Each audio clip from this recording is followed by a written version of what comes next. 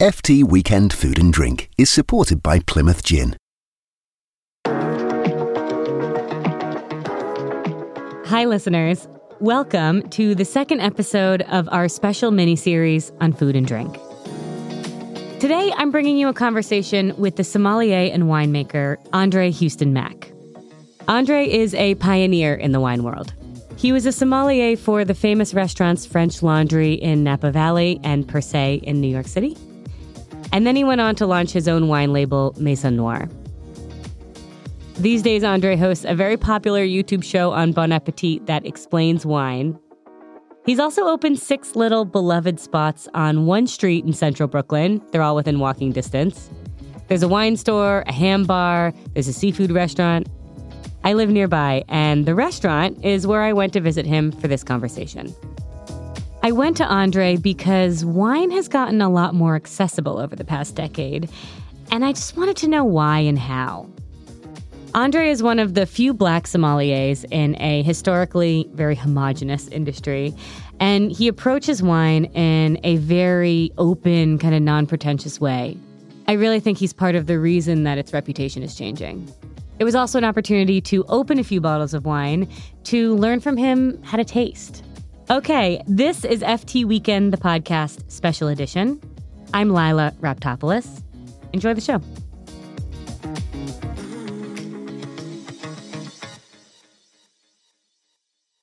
André, hi. It's such a pleasure to be with you. Welcome to the show. Pleasure to meet you, too. I'm super stoked to be here. So I am excited to talk to you about wine, how certain wines get cool, what the mechanism is behind that. I'm hoping you can talk us through how we can build our own knowledge of wine. Absolutely. But to start, I would love for you to just tell us where we are. We are in the Prospect Lefferts Garden neighborhood of Brooklyn. We're in one of my restaurants called Kingfisher, which is our seafood-forward restaurant. It's very beautiful, and it's new. You opened it... Last October. Last October. Yeah. So if I have this right, you started your career and you were working at a bank? Part of my career. I started my career working in fast food restaurants. Right. So I've always worked in restaurants. Yeah. You know, I was a licensed stockbroker, but we couldn't give any type of advice, anything like that. And then Travelers Group and Citibank merged together, and then they were doing away with my division. So I could reapply or I could take severance, which I had never heard of that word before in my life. Yeah. And I chose severance and I started to pack my desk. And she's like, hold on a second. Like, this is in about 6 weeks, not right now. You're like, I think I'm done. I'm like trying to leave right now. And that was it. You know, I left and I took my severance and I spent a lot of time on my sofa. At a certain point in the day, they would play back-to-back episodes of the show called Frasier. Yes, I know. And it was through that show that gave me the courage for the first time to ever walk into a wine store. You know, from the outside looking in, the wine world is pretty pretentious. And definitely when you don't see anybody who looks like you, you're not real sure if it, means it's for you. Yeah. And that show gave me, protected me in some way, armed me with comedic antidote or something that I could walk into that store. Yeah. And then much like everything else, you got along with everybody. You realize that it wasn't that scary. And then you stand too close to somebody and you catch the wine bug. Yeah. Before we go on, can I ask you if you can explain to anyone who hasn't seen Frasier what their relationship with wine is on that show? Frasier, so him and his brother, they had this relationship around alcohol. Yeah. They were spot on when they talked about wine. They had an argument about, 61 Haut-Brion. Yeah. Right, where, I didn't even know what that was. But I did know at some point that 61 was a great vintage because it was mentioned several times on the show regarding Bordeaux. I didn't know what Sancerre was. I was introduced to all of these things on the show, and they were pompous, which made them funny. And, they really cherished wine, and that was a big part of their life. But it was all done in humor, and I think that was the reason that it allowed me to walk into the store. It opened it up. Yeah. But I never thought that it would evolve into a career. And so, that one thing led to another. I had to go back to work. I ended up going back to work in restaurants, and I started to work at better restaurants with better wine lists. And that was it. And that got me deeper into wine. That was it. I was in deep. And I spent every waking moment studying about wine, studying regions and all of this stuff. And all of that led me to, at the time, the best restaurant in the world, which was the French Laundry. I think that was 18 months. So after 18 months of being self-taught and studying wine on my own, I found my way to the French Laundry and was a sommelier there. As the hype started to build, this was Thomas Keller's homecoming of sorts and one of the most anticipated restaurant openings in New York history. And I was like, I want to be a part of that. And so I moved to New York on sight unseen. And that was Per Se. Yeah, in 2004. Right. So after Per Se, you started your own wine label in Oregon. Is that right? Can you tell me about that? I left Per Se, I think just wanting more. Yeah. And for me, it was like, you know what? Like I want to be an entrepreneur. I want to continue to learn about wine, and I want to have a little bit more creativity in my life. And I felt like the best way to do that was to start making my own. I had no money, I had nothing. And I've always put it out in the universe and let the universe co-conspire with you to make shit happen. And in this instance, I wrote an email to everybody I had worked with over the last 5 years. And lo and behold, people started to think of open their house. Yeah, they were like, hey, we normally sell this Merlot grapes to the bulk market, but we'd much rather sell them to you. I was like, oh my God, this is so amazing. Incredible. Oh, but I don't have any money. And she's like, she's like, okay. She's like, don't worry about it. Pay us when you sell it. Amazing. And then you focused in on Brooklyn. Yeah, well, I had we were living here in Brooklyn and I'd never, I didn't know my neighbors. Yeah. And we were like, we're going to open a restaurant. We're going to open a bar. Yeah. And I want to be an extended family of all my neighbors. What better way to get to know them than to feed them? Yeah. And it was only supposed to be one place, just the bar. And then COVID happened. And I was stuck in one place and I don't do well. And so I opened up 6 or 7 other businesses during that time. Casually. Yeah. Yes, very casually. So I'm curious, Andre, what excites you most when it comes to wine? I mean, you make all of this. Entrepreneurship is very creative, but you make it seem especially creative. And your excitement in learning about wine and building this business and these businesses is pretty palpable. So what is it about wine specifically that excites you?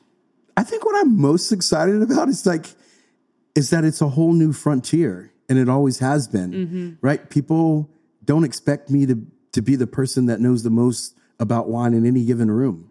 And I like that. Like, they don't see you coming. Right. And for me, all I ever wanted was like, hey, this can all be much more fun than it is, right? And we don't have to be as formal or as serious, but we can be professional and we can be knowledgeable, right? But it doesn't have to look like tuxedos and ascots and taste-of-ons and stuff like that. I mean, Andre, that's why we're here, is that the wine world used to be a very serious, I don't want to say uptight, upright, like a very that's upright. About right. Yeah, that's about right. Kind of an inaccessible world. And it got cool over the past 10 years, 20 really years. Cool. It got really cool and it got kind of countercultural. And suddenly people started getting into types of wine that, like, everyone was into Georgian wine made in amphora. Like, what? Or was into Pinot Noirs from Oregon, or was into... Well, it's funny, the Georgian wine from amphora, yeah. The de facto book written about it is my neighbor, Lisa Granick, who lives on my block. Amazing, yeah, amazing. Right? You're just like, totally. It's around us and everywhere. Yeah. And I think that's what's cool. And like such specific niches. So how did that happen? As someone who was at the forefront of it. I think a lot of ways. I think technology. Well, I have to say, like, a lot of things that have changed, right? Like, so education, education, cool wine regions. So like wine regions actually putting money to market and stuff like that. So you look at like Wines of New Zealand, Wines of Australia, which are, I guess, groups that spend money to help promote. So you have that. You have... So countries marketing. Yeah, countries marketing like their wines to different people. Technology. You're thinking of things like Vimvino and apps for people to take pictures, sharing information. Yeah. And then I have to say social media. A lot of that social media, I think, really kind of like passed off the gatekeepers. Before, you had 3 or 4 men who decided which wines were cool, and that was through a number system, which was based off of tasting. But what happened is when you had social media, you had photos and you had people that you liked that they posted a wine, and that you could decide for yourself if it was something that you wanted to drink. Right. We weren't allowed to even have a phone on the floor in the restaurant, right? Let alone take photographs of bottles that were sold in the restaurant that night. So what is it like now? So sommeliers are kind of influencers on their own. Yeah, right? Oh, absolutely. Your favorite sommelier is taking not only wines that, that guests might be enjoying that evening or that they selected for guests that they're enjoying. They might be taking photos when they go and travel to regions and stuff like that. I have people who talk to me and say they don't even drink any alcohol. Yeah. But they follow me to see what I'm drinking and to learn more. And I think that's a really interesting thing. I'd have to say another thing is natural wine and organic wine. Right. And I would say the natural wine movement, that brought a lot of young people to drinking wine. Right. But that had different values. Like they weren't reading scores or anything like that. And they were open to different things. And there's different ways and gateways that bring new drinkers in. And I think with that came a lot of diversity in age, background, race, and how they enjoy those things. And I couldn't be more happy about it. Yeah. That segues us into my next question in the next section, really, which is making wine accessible. Like there are so many people who drink a lot of wine because they drink it, because they live in the world, but they're not really building knowledge and they're not really tasting it. And I'm curious how you would teach us how to start. Like if there were 3 things that people could learn that you think would make them like 60% smarter about wine. I think it's just one thing. You are an expert in your own taste. In the wine world, people give it up too easy. They're like, I don't know anything, but you do know what you like. Yeah. Right. And I think if you start there, right, that's the easiest part. It's like, I know that I like this. But also understanding that wine isn't, it's not a race to the end to find out what you like and then you drink it for the rest of your life. Right. That would seem pretty boring. Yeah. The whole idea, and when I tell people, wine is not about monogamy. Right. Right. It's about trying every different wine that you can. Where we can all start off is like knowing what you like and understanding that that you're an expert in your own taste. Me, as a sommelier, I'm just a tour guide. Right. I put the list together, I curated it, and I can walk you through it, especially if you can tell me what you like. Right. But how would I, if I didn't know anything, tell you what I liked? But if you like Diet Coke or regular Coke, right? Yeah. Or none of it. Yeah. It's that simple. Yeah. I think the hardest part in wine is how to explain it. So people say, oh, well, I like a dry wine. And the dry wine, and you're like, okay. What does that mean? And so, for 90% of the people, when they say I like a dry wine, they mean it gives the drying sensation in their mouth. Right. Right. But when you say dry wine in wine speak, that means the wine is not sweet. Right. Right. Which is 90% of the wines that most people drink. Yeah. And so there's a little bit of translation, I think, as a sommelier that you have to do in understanding people's taste. But I think first and foremost, you have to understand that you are an expert in your own taste. Yeah. The other thing that I think was kind of a relief to realize as I've learned about wine is just that, like, you don't have to use the words that everybody uses when it comes to wine. You can be like, I like that I can taste it in the front of my mouth, but then not at the back of my mouth. Or like, I like that it tastes like a rainy day, like right after the rain is gone and you're like wet and tired, but it feels nice. I don't know. It's You like can kind of say whatever you want. Aisle 6 in Home Depot. And I think, wine can be, described as an emotion. We talk about, it's like, just blurt it out. What does it remind you of? Yeah. We had a young lady who's like, this reminds me of my grandpa. I go, what do you mean? He's like, yeah, he would pick me up and, he'd pick me up and he would hug me. And in his breast pocket, he would have cigarillos. And I was like, oh, so you're smelling cedar and tobacco. Right. Right. And so I think you can decipher and get to that. Yeah. But also like, what is in a tasting note? Recently, I was just like, to hell with it. And so I just started describing wines with emojis. Oh, I like that. And I felt like that took a lot of the pretense out. And like they have pictures of fruits and stuff like that. Yeah. So you can kind of get your point across. A wine that has like the squirrely eyes, right? Right, exactly. The swirly eyes. Yeah. And like all of those, I think there's ways to be able to do it. And I think all of that is changing, Yeah. Okay, Andre, I would love if we could try some wine. Yes. And you can kind of walk me through how to taste. All right, that sounds great. I'm going to grab some glasses and bottle. Sounds great. Okay. Yeah, so I thought it would be interesting, just some classic, thinking about summer, Sancerre. So both of these selections are from France, Sancerre and the Loire Valley. So it's really Sauvignon Blanc. So old world wines are really named after a place. So you have to know a little bit of something about wine. To know what grapes are in it. But I do like the old world adage. It's like, it's about a sense of place. Okay. All right. So I'm going to pour you a little bit. All right. So Sancerre is a Sauvignon Blanc. Yes. It's made from the Sauvignon Blanc grape from the region of Sancerre in France. Generally, the first thing I do is like put my nose in it and I smell. Okay. All right. So you want to inhale through your nose and exhale through your mouth, right? So you want to open up your olfactory senses. 80% of taste is actually smell. Right. And so then at this point, I probably just want to get a quick whiff, and then I just want to swirl. Okay. So you're just like swirling the wine, and this is like really aerating the wine. So then I'd go back to smelling and exhaling. Like, so to me, this smells like wet rock. Definitely after it's rained. Yeah, it's a post-rain. It's a definite post-rain. Totally. Smells a little flinty. Mm-hmm. So I'd say like a little bit of gun smoke. Lemon custard. Lemon custard. What are you smelling? It smells to me like, I mean, I know it's made in Sancerre in France, so it's not like by the coast, but there's something that smells a little like. This is by a river. Oh, it's by a river. It smells kind of like you're fishing, and it's like I don't know, like an oyster. yeah, totally. Yeah, oyster, briny. Yeah. Yep. Sea water, kind of like the wind blowing off seawater. Like hit your face. Yeah, no, totally. Yeah. I think you can always have fun with it, and I think like it should just like in that way, it should just be organic. Like you see how it's like trying to find the word. Yeah. Right. But like, and so in wine speak, there's words for all of that. But like, what's great is like, oh, it reminds me of like when I went to the Rockaway Park the other day. Right. Mm-hmm. Right. Exactly. Yeah. Okay. Cool. All right. So now you can taste. Yeah. You hear all that noise I'm making? Yeah. Sounds like I'm kind of gargling. Mm-hmm. But I'm just swishing the wine in my mouth, pushing it through my teeth, bringing air over it. But to me, it has like a tinge of an attic. You ever been? You know what I mean? It's like you're in an attic. I would not say moldy, but it's like a culmination of some of those things. So it just smells like like being up in a grandma's attic in a way, which is a fun way. Yeah, no, totally. It tastes a little musty. Yeah.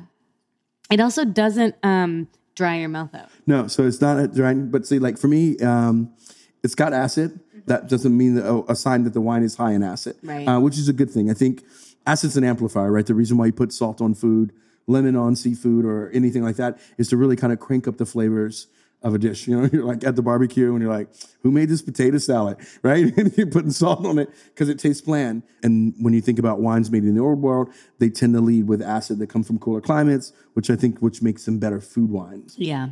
When you said gunpowder, what did you mean by gunpowder? Yeah, so as a kid growing up, we used to have cap guns. I'm sure it's totally not cool now. There's like candy cigarettes. I think we had them both at the same time. That was of the time, Yeah, it's like candy cigarette hanging out of my mouth and I got a cap gun. But the kind that we had were on a roll. Mm-hmm. And you put them in the gun and you would hit them and you would get this gunpowder kind of flint smell from when you cap them, when you expose them. Yeah. It reminds me a lot of that. Oh, I get that on the nose. Yeah. And I think those are the things. Like you can get specific about those things because they're personal. I've been drinking wine a lot, but those are it. And I think those are always safe to say. Yeah. It makes wine so much more fun. It does. This is, that's what's fun, right? It's like, All right, you want to move on to the red? Yeah, let's try the red. And so for red, I thought things I like to drink in the summer.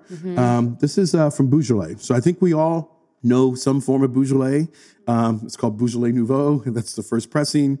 It's meant to be consumed. It's a celebration of the harvest. It's meant to be consumed right away. Maybe within the first 3 months. Right. Most people don't drink Beaujolais from the previous year. But there's a whole region in Burgundy, Beaujolais, that's amazing. Mm-hmm. Some of the best made wines in France at this point. Right. Beaujolais has become more popular over the past couple of years. Absolutely. Why? Why? I mean, prices of Burgundy. Mm-hmm. So Burgundy prices are astronomical. So rising prices in Burgundy is one of those reasons, and cool kids looking for wines that are similar.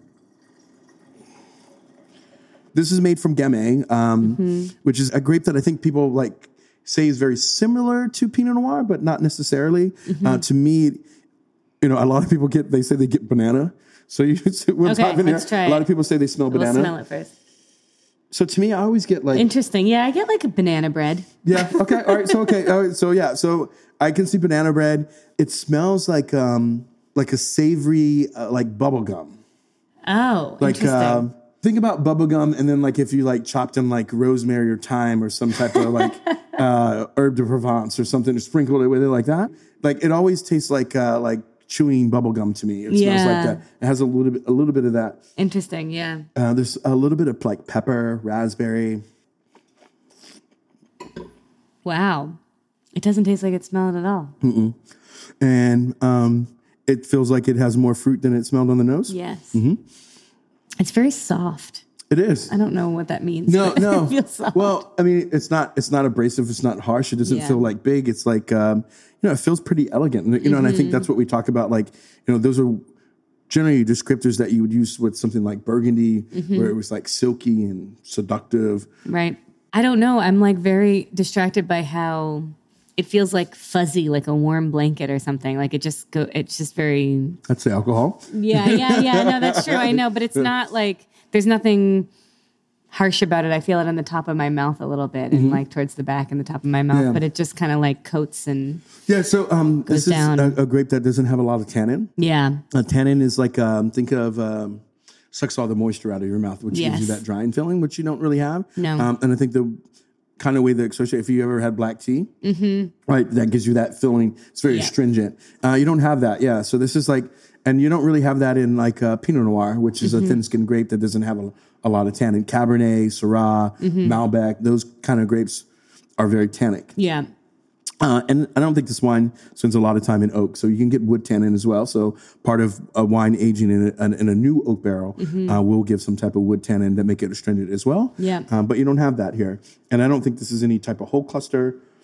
So I'm not picking up any like a whole bunch of that if there's any at all. Wow.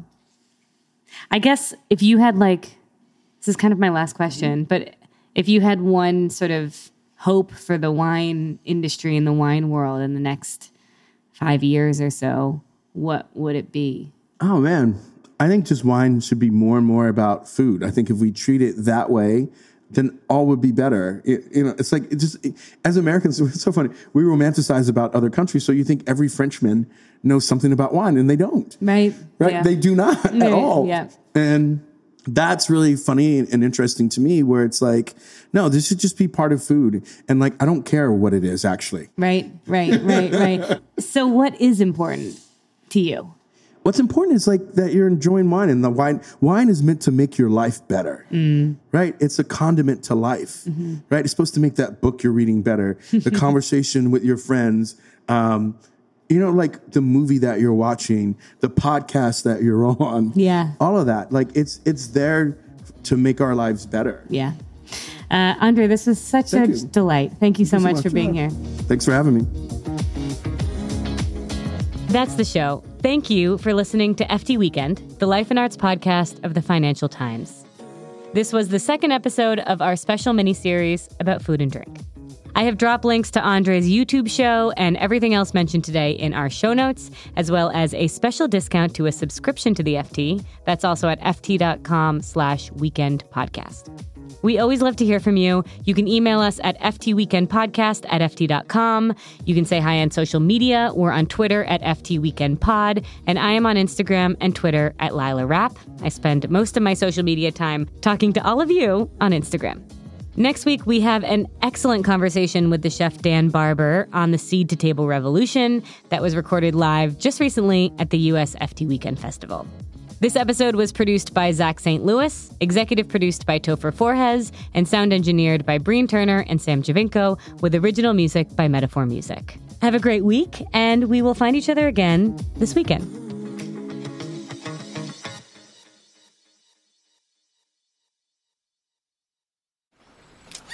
It's summer, and you know what that means. It's time for a Plymouth Gin and Tonic. So grab yourself a glass and some ice. Start with a pour of Plymouth Gin, which is distilled using a blend of 7 botanicals. Add in some tonic, then finish with a slice of orange. Now that is the perfect gin and tonic. Plymouth Gin, distilled with care and craft in England since 1793.